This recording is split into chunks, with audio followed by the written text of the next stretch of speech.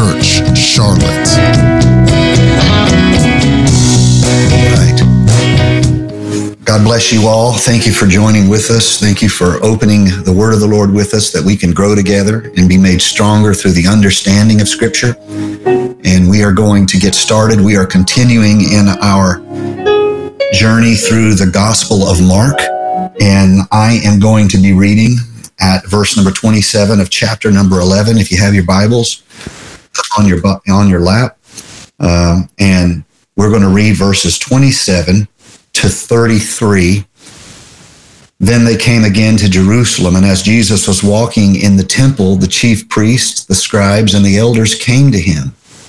And they said to him, "By what authority are you doing these things? And who gave you this authority to do these things?" But Jesus answered and said to them, "I also will ask you one question. Then answer me, and I will tell you by what authority I do these things. The baptism of John, was it from heaven or from men? Answer me." And they reasoned among themselves, saying, "If we say from heaven, Jesus will say, 'Why then do you not believe him?' But if we say from men," they feared the people, for all counted John to have been a prophet indeed. So they answered and said to Jesus, "We do not know." And Jesus answered and said to them, "Neither will I tell you by what authority I do these things." This is like so many passages in the Scripture. This is so instructive and so powerful.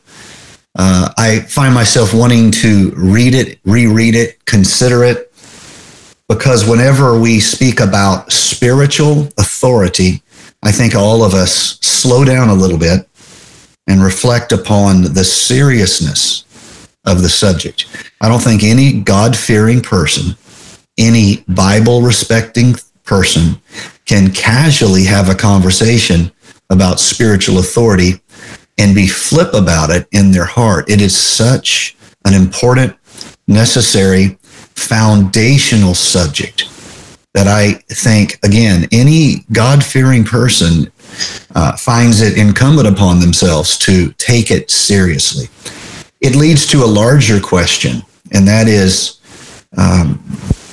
do we understand spiritual authority? Are we living in spiritual authority? Are our hearts and lives in some way submitted to spiritual authority? It's a quite heavy, quite serious subject, and I want to prompt all of you now as we go, if you have questions and you would like to type them into the text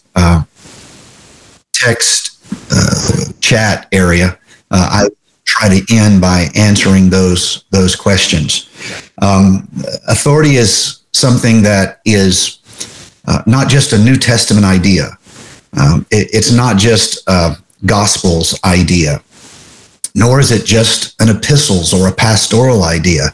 Authority is very much, from Genesis to Revelations, a necessary foundation upon which to build anything you do.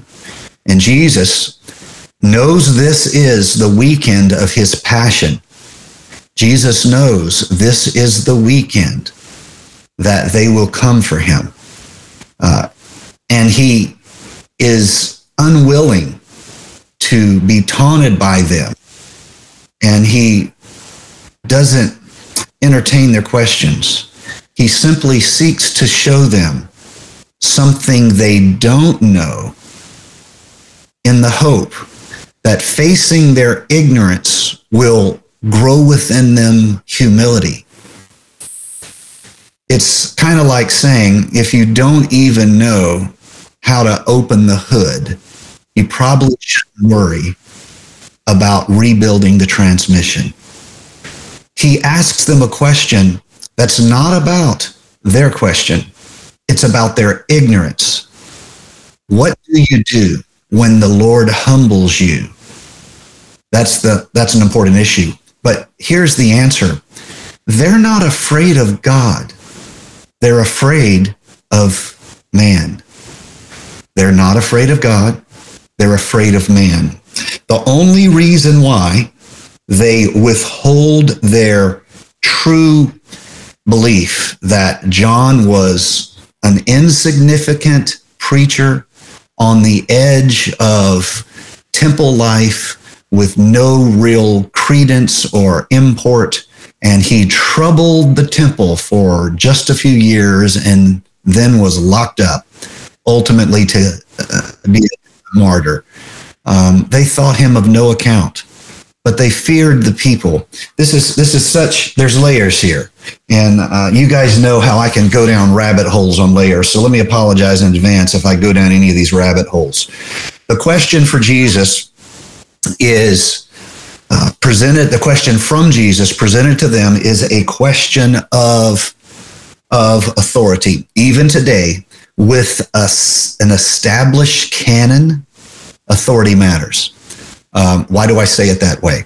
Even today, with the gift of an established canon, in other words, authorized scripture, spiritual authority matters. It's not as though once the Bible was finished being brought together by supernatural protection and providence, now authority doesn't matter. Authority absolutely matters. I don't have time for it in this Bible study, but that's why the Apostle Paul talks so much about knowing who your father in the faith is, knowing who your elder is, knowing who birthed you, not being turned astray by those who are boy leaders among you, but have not fathered you in this gospel. Authority matters. Now, whenever a pastor teaches on this subject, to be completely transparent, it sounds as though we're patting ourselves on the back and trying to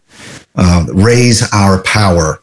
Well, I've pastored for a pretty good chunk of years now. I'm unfortunately going on 24 years of pastoring.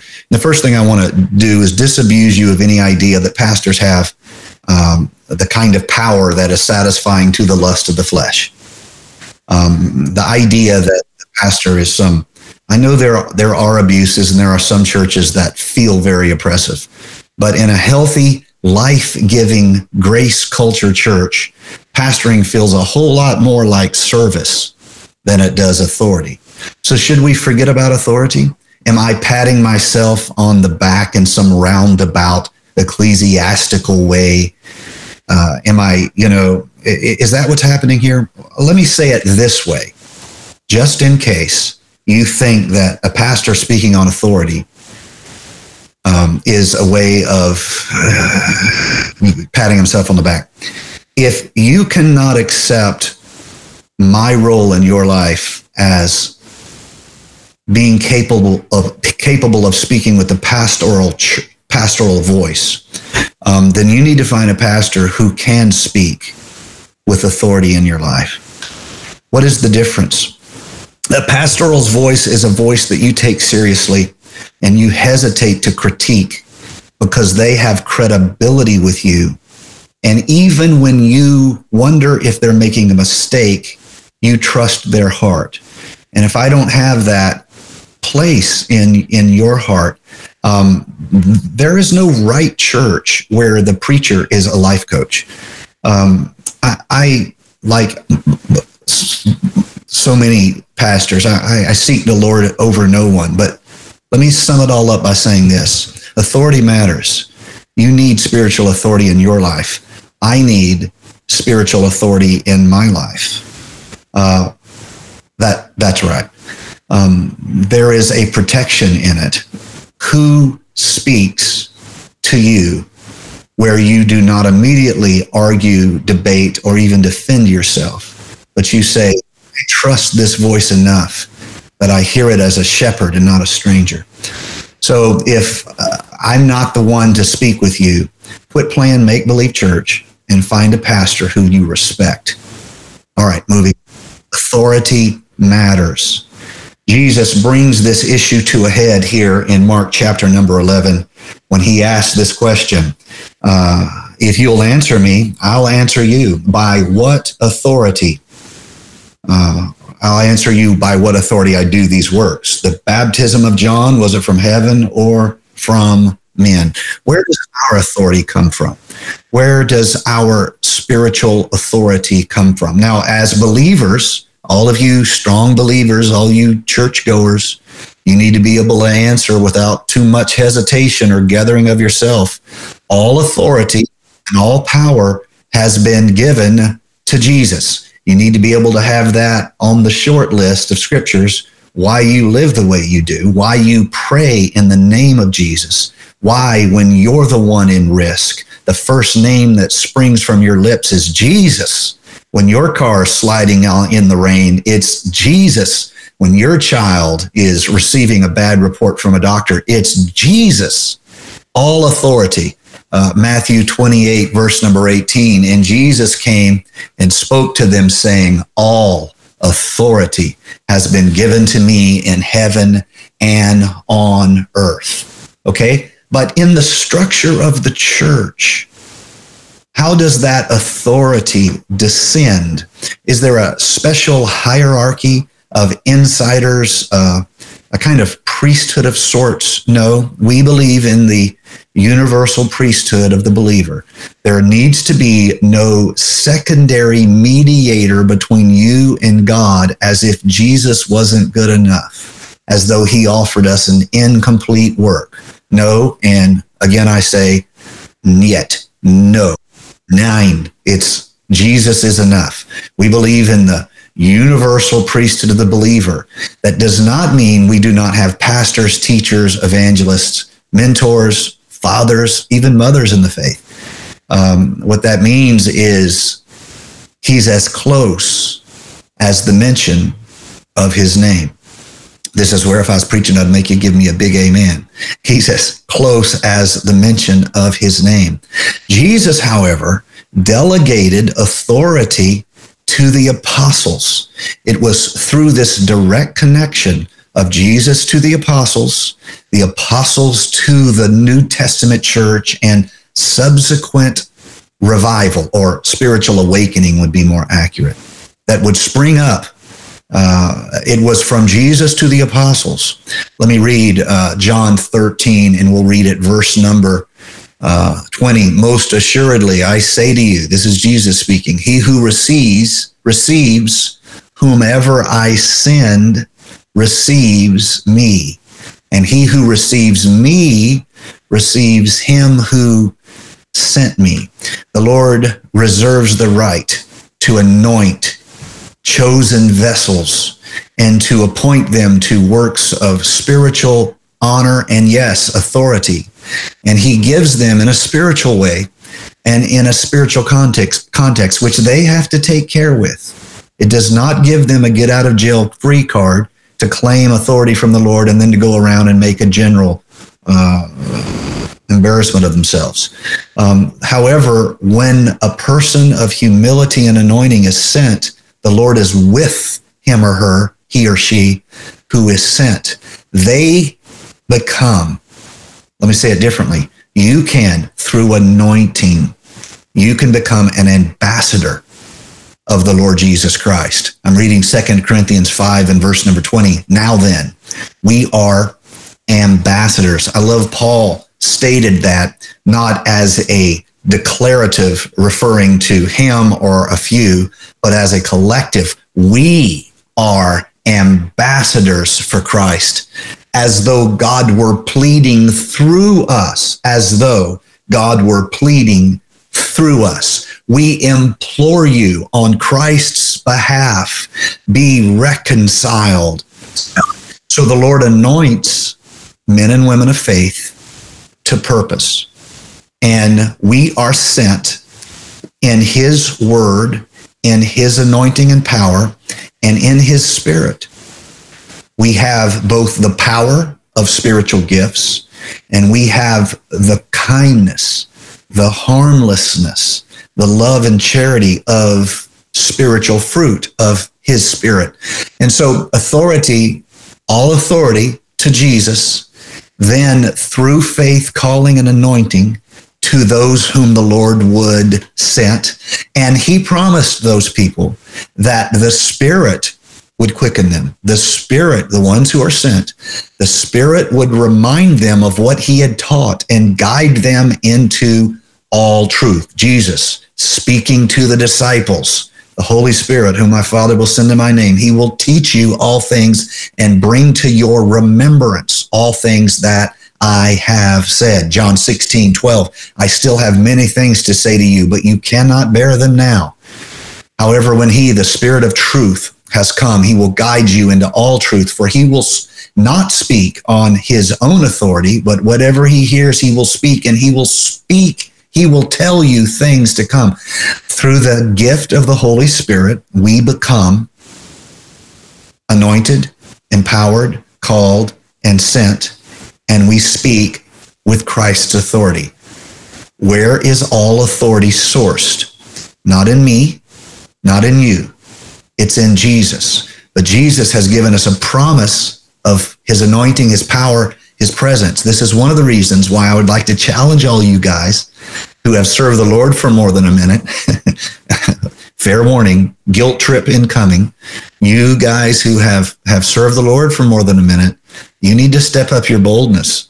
You need to be a little more quick to speak, not in rebuke, not in anger, but to speak in kindness, love, faith, promise.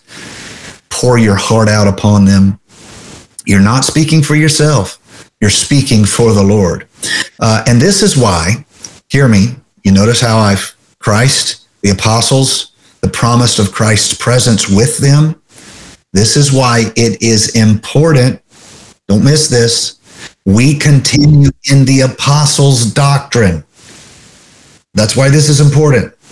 We continue in the apostles' doctrine. That's why you will hear us talk about a desire and a passion to be apostolic. It's just a fancy churchified way of saying we want to continue in the apostles' doctrine. It matters. It matters to continue in the apostles' doctrine. That is both in instruction, manifestation, power, miraculous demonstration. It is incumbent upon us to continue in the apostles' doctrine. Again, we're talking about where authority comes from. All authority is in Christ. He promises he will speak through the apostles. He will instruct them. You will notice the care with which the apostle Paul took to draw a direct connection between himself and the Lord appearing to him. Why would he do that? Why would he make an effort to talk about how the Lord appeared to him? It matters so much to him that if you read it, it almost sounds defensive on his part, as though he's worried somebody's going to think he's just making this up. And it just keeps him up at night that anyone would think he's just making this up. That's the kind of preacher I want to be. It should bother me when I take away from the scripture, when I add to the scripture. It should bother me. I'm not doing this in my own authority. If I'm going to stand in my authority, I need to go start a business or something. I have to stand in the authority of Jesus Christ that was carried through the preaching, ministry, and church building of the apostles. So it's incumbent upon me and you to continue in the apostles' doctrine. We trace our authority back to Jesus Christ. Now, that's our goal. That is our declaration of spiritual, theological dependence. We stand not in our own authority. We don't stand in our own sentiment, our own logic, our own emotionalism. We stand drawing directly from the source of Jesus Christ. Okay, I want to settle that, make sure we all agree on that. Thank you in advance. Now let's talk about how we can get that wrong. Is it possible that we can be very religious and not live lives of desperate passion to stand in the authority of Christ? Is it possible for us to look to other things to give us credibility? Is it possible for me as a preacher to look toward other sources and be reassured because of what they did or they said? I'm okay because, is that possible? Would I still feel religious doing that, or would that feel different? Is there a warning? Well, let me give you some examples of how to get it wrong. because you know I do that. The first, probably most common example of us getting it wrong would be when we derive our authority from what the majority thinks. What motivates us is how many people, agree with us. Now, this is what religion typically draws authority from. A society of a preconceived acceptance that we all agree upon, and then we judge one another in the interpretation, not in the convincing. This is the society in which the Pharisees are living, and this is why Jesus, with one question, slices through their pretentious question as though he had one of those samurai swords. He had one of those laser sabers. He just slices right through it and leaves both halves of their argument steaming in front of him. They are drawing their authority from a majority. If you allow that to happen, you will find yourself very much living a life of pretend spirituality. You will be living a life very much of pretend righteousness. You'll dress differently in one context than another, not because of social appropriateness, and let's be honest, we better dress socially appropriate or we destroy our testimony. Come on, let's not be simple. But you'll find a different motivation. You will dress a certain way to make someone think you're spiritual, or you'll talk a certain way when you're at church, but when you're at work, no one will know you're a Christian. You'll be like the CIA. You remember the silly joke about the guy, he only comes to church very, very rarely. And the pastor got on to him when he was shaking hands at the end of the service, says, "I never see you around here." And he said, "I'm in the CIA, Christians in Action. I can't show my face around here. Too many people are in the CIA." And so that you talk religious at church, but at work, nobody knows you're a Christian. You're doing something for the majority. Now, sometimes it's pride, but sometimes it's reassurance. The disciples are looking for the opinion of the crowd. If you would have been in Noah's day, you wouldn't have been inside the ark because everyone thought what Moses was doing was crazy. If you would have been in Joshua's day, you would have died in the wilderness. Why? Because everybody you know said we're like grasshoppers to those giants. We cannot reassure ourselves by the numerical count of voices saying something. I want to know what Jesus is saying. Yes, it is very religious to live a pretentious faith with an artificial righteousness. That's not where the authority is. Not for me, not for you. And we have to care about the authority that is in Christ Jesus, flowed to the apostles, and continues through us through the apostolic doctrine. You can care a lot about sentimentality or what your parents did. I know people who will see a theological truth but won't change churches because their grandparents went to this church. They'll agree. You can show it to them. I've had this experience. You show it to them in the scripture, but they won't leave the religion of their traditions.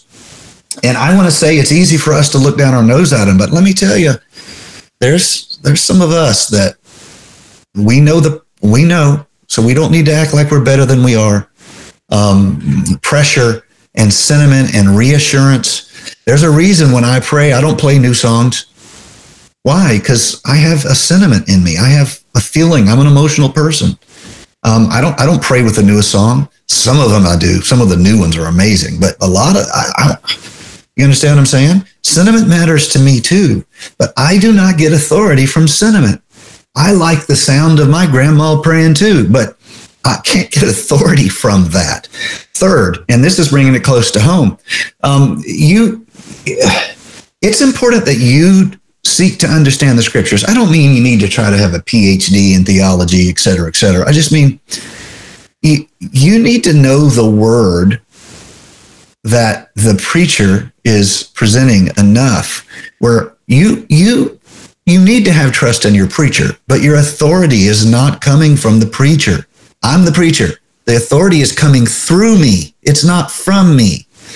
And so I encourage, and that's one of the reasons why I love, doing Bible studies like this, where we go kind of in a systematic or even a line by line manner of teaching. I've loved going through the Gospel of Mark for that very reason. Let me tell you the truth about preachers. And I know this, you thought I patted myself on the back earlier, so now let me give myself a good check. Okay? The Bible talks about the blind leading the blind. And how is that context given? Well, I'll tell you how it's given. I don't know if you're ready for this, but I'm going to give it to you anyway. The disciples ask exactly, how do we handle the Pharisees? What do we do with the Pharisees? And Jesus said, ignore them. In other words, don't rescue people who don't want to be rescued. Ignore them. Let them do what they do. And then he says, this passage, the blind lead the blind, and they both fall into the ditch. I want you to care about Scripture. I mean, I want to bring the Scripture to you, and I do. I want to get it right. I really do. But I want you to know the Scripture, because it's possible that even people of learning can go astray. And the authority is not from the preacher, the priest, the Bible study teacher, or the evangelist. The authority is from the apostolic doctrine, the Word of God given to us. Another false source of reassurance is creeds and traditions. Sure, they can be a part of your cultural inheritance, whether they are infant baptism or sprinkling or certain types of denominationalism, adherence to creeds. I think I repeat myself, but let me repeat myself. Our authority comes from Jesus Christ. He is our truth. He did not teach us how to find the truth. Jesus is our truth. He did not show us how to build a way. He is our way. It's that literal. Our authority comes from Jesus Christ.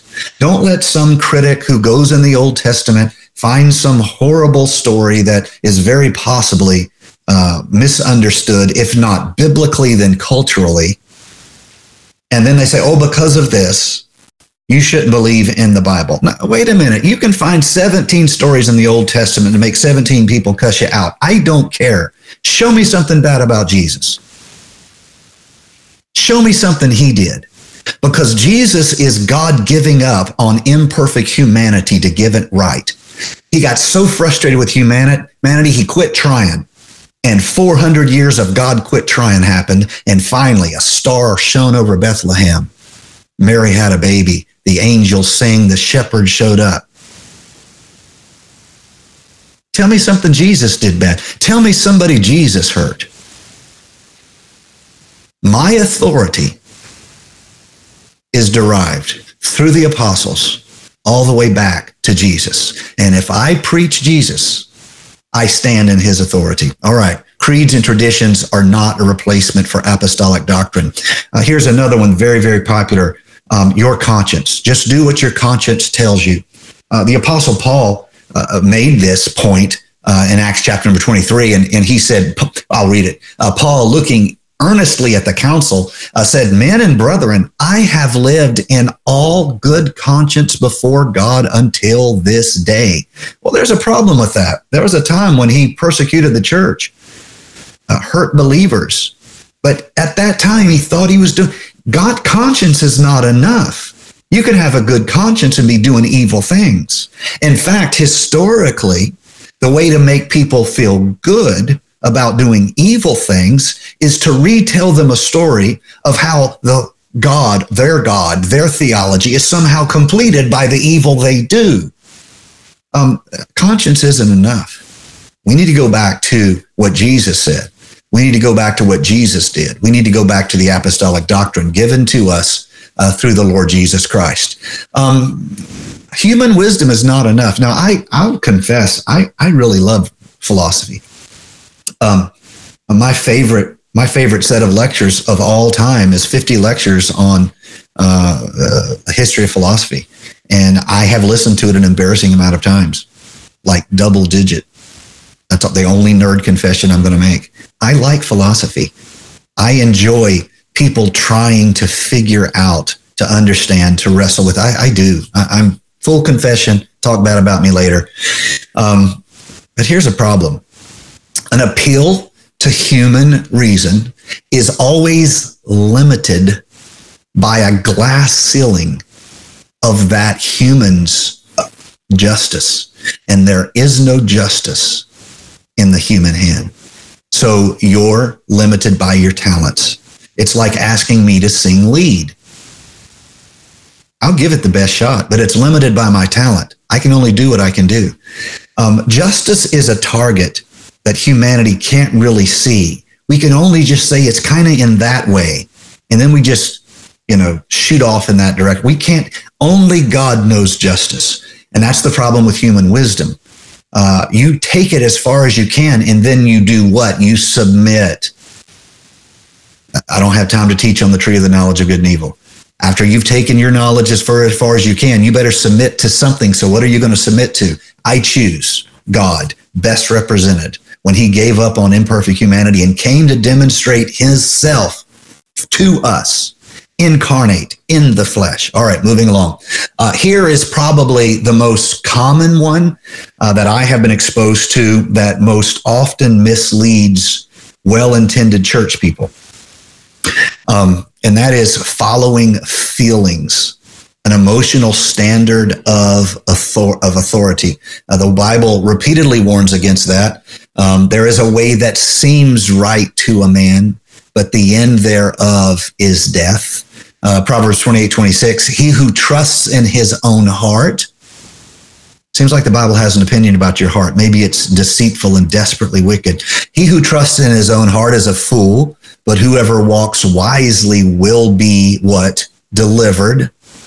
How about Jeremiah 10:23? O Lord, I know the way of a man is not in himself. It is not in man who walks to direct his own steps. Here's a problem with feeling. Feeling is the most common error, in my opinion.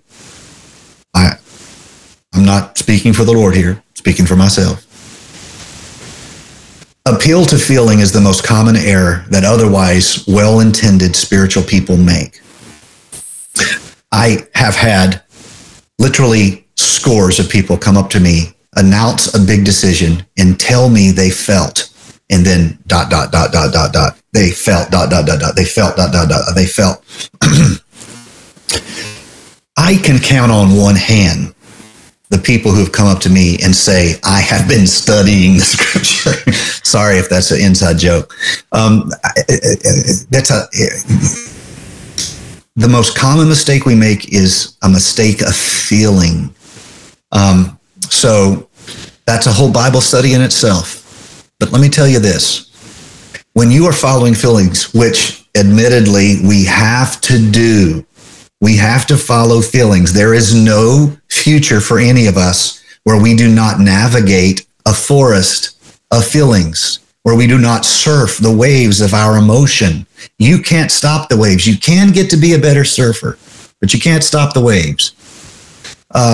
There's no future without emotion, so we have to solve this problem. Because I don't have time to do it tonight, I'll start by saying this. Firstly, dearly beloved, when following feelings, slow down, seek counsel, pray more. Slow down, seek counsel, pray more. If it's of God, it'll still be there when the feelings change. In order for you to experience the Word of God in a different emotional state, you have to be patient. If you will not follow the Word of God from one emotional state into the next and still test the Word that you think you've received in a different emotional state, the probability of you making a really, really large error of self-harm in some way is quite large. If it's a word from God, it should still be there when the tears stop or the tears start. It should still be there when the song changes. It should still be there when the season of your life changes. The Word of God is steady. It's you and I that are bouncing all over the place. All right, I got to wrap up. I'm going too long. I'm getting ready to quit. That's enough. Let's just stop there. I was going to talk a little bit about the primacy of the New Testament over the Old, and the care with which we have to interpret the Old Testament through the New, I'll just sum it up by saying this: our authority is not in the Old Testament; it's in Jesus. Jesus is from the Old Testament to Revelations. I feel this urge to explain myself more. Is Jesus in the Old Testament? Absolutely. Is he in the from front to back? Absolutely. But there is no higher primacy of words spoken that is given to us as gospel than the life, ministry, death, resurrection of Jesus Christ. In fact, we can say it like this: ye are complete in him. So, all right, I think that's enough. I've gone on here for 37 minutes, and I see that I've done such an amazing job of clarity that I don't have any questions. I have a question that was asked to me earlier today, so I want to end with that. And while I'm ending with that, if you want to give you a moment to type something you perhaps haven't typed yet. Asked earlier to me today was the question: what if I have two voices in my life and I respect both of them, but they seem to be giving me opposite advice? What do I do? And it was a fair question, and I thought about it for a quick second, and I said I gave a quick answer, but then I thought about it a little while, and I was pretty much satisfied with it, which is pretty rare for me. I usually will overthink it 3 times. So if you have two voices and you respect both of them in your life, who do you listen to? I would say this: voices are coming from roles. People in your life have roles, and the voices are not of equal importance. This is very, very hard to live out, because you will have voices that are giving you what you want to hear. And me too. I'll have voices I want to hear.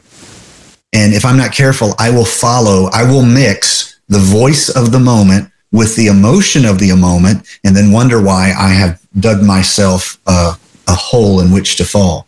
I've done that. I'm a living witness of that. Think hard and long before you choose against the voice of the role in your life of a pastor. God knows where you are planted. God knows. I'm not saying pastors don't make mistakes. I'm just saying, you shouldn't rush to that one. God knows where you're planted. God knows who the caretaker of your vineyard is. And in the same manner, God can convict you if that pastor makes a mistake, unless they just have a malevolent spirit. They usually will have some correction in their spirit. The Lord will correct them. I have lived that so many times. And so all voices are not speaking with the same authority in your life. God knows the roles he has placed over you. God did not accidentally place you in church. God did not accidentally invest you in the vineyard you are in. God placed you.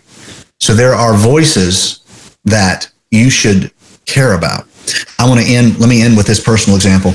You guys know I'm a cancer survivor, and I had, when I was on chemotherapy, I had hundreds of voices speaking to me. I got a call on a regular basis. For a while, I believe I got more than one call a day, and then it kind of, petered out. But for a while there, I was getting call after call after call. And one day there was a man who called me, and I had a lot of respect for him, a tremendous amount of respect for him. In fact, he had been involved at one phase of me actually feeling like I had a call of God on my life. And he called me up, and he spoke some things over me that it messed me up. Full disclosure. He told me that the reason why I had gotten sick was because of the parts of the country I had been preaching in, and that there was a spirit in those parts of the country, and that the churches that I had been at were entertaining evil spirits. And the reason why I got sick is because I had been preaching down there. So here I am. I'm 29 years old. I'm tired. I'm more than a little bit cynical. I'm more than a little bit bitter. I know you guys would never feel that way, but I'm weaker than you are. And I have this voice of authority in my life that I've been respecting, speaking these things over me, and it messed me up. I'm not going to lie. It messed me up. When I say mess me up, I won't explain all that. I'll just say it messed me up. And I went to pray about it. And the only thing I remember the Lord giving me, because I had this memory of him being involved, that man being involved in a stage of my calling. And the Lord asked me, had I been listening to the stable voices in my life, or was I listening to all the voices in my life? And I didn't hear it as an audible voice, but it was like an awareness that kind of came to me all in a breath. Whenever voices are adding to confusion, that's your standard. Not helping you. In other words, you have enough confusion all by yourself. Thank you in advance. Go forth, thou art healed. You have enough confusion. You have trouble sufficient for the day. You don't need to seek more trouble. When voices are adding to your confusion, it's time for you to edit your inputs and ask God, what have been the flourishing voices in my life? What have been the life-giving voices in my life? What have been the stable voices in my life? Where has growth come from?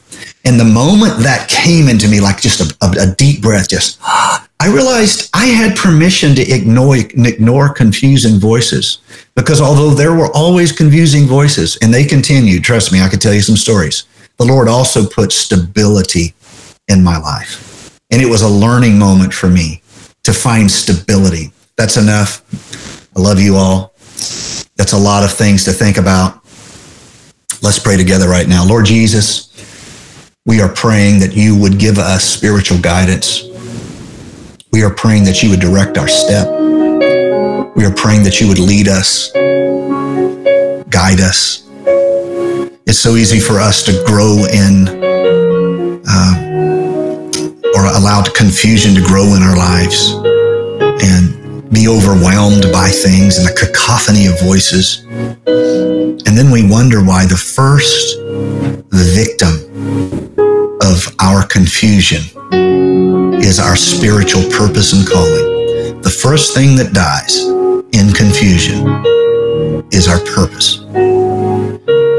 And we wander away from the field and we stumble back to the table and we're like, I don't know. If we could keep a laser-like focus on the mission, the calling, the purpose, and identify voices of confusion in our life. Some of those most dangerous voices of confusion in our life are our own voice, our own vanities, our own comparing ourselves one with another, our own unhealthy competitions and lusts of the flesh, pride of life. Lord Jesus, we need clarity. We need spiritual clarity. Help us to hold tight to spiritual authority, not to be turned left or right, but to stand upon the apostolic doctrine and be blessed by it in Jesus' name. Be with us by your power, I pray. And I thank you for that today. Amen. God bless you all. We love you. Quick update. Tomorrow night, Pastor Don will be doing Word. You can find the links to that Bible study on the website. Early prayer Thursday and Friday. The links to that are on the website. This coming Sunday, we have our regular schedule, 3 services, 9:15 and 11 at First Church in Charlotte. Directions on the website. And 2 p.m. in Concord at Christ Community Church at the end of Reuben Linker Road. You can search Christ Community Church Concord and you will find all the information there. We love you. Remember to pray for Sister Carol, the terrible accident, not an accent, but a terrible accident and we pray the Lord would be with her. God bless you. We love you all. Have a great week. I'll turn your mics back on so you can greet one another as you leave. Thank you for listening to First Church Charlotte. If this podcast has blessed you, please rate it with 4 or 5 stars. By doing so, you will help others find our free podcast and bless them. If you're in the Charlotte, North Carolina area, come worship with us at 4929 North Sharon Amity Road. For information about service times, church ministries, and so much more, visit us online at firstchurchclt.com. If you would like to help support our efforts, please text GIVE to 704-445-5353. We pray God's richest blessings to you. Come, worship with us.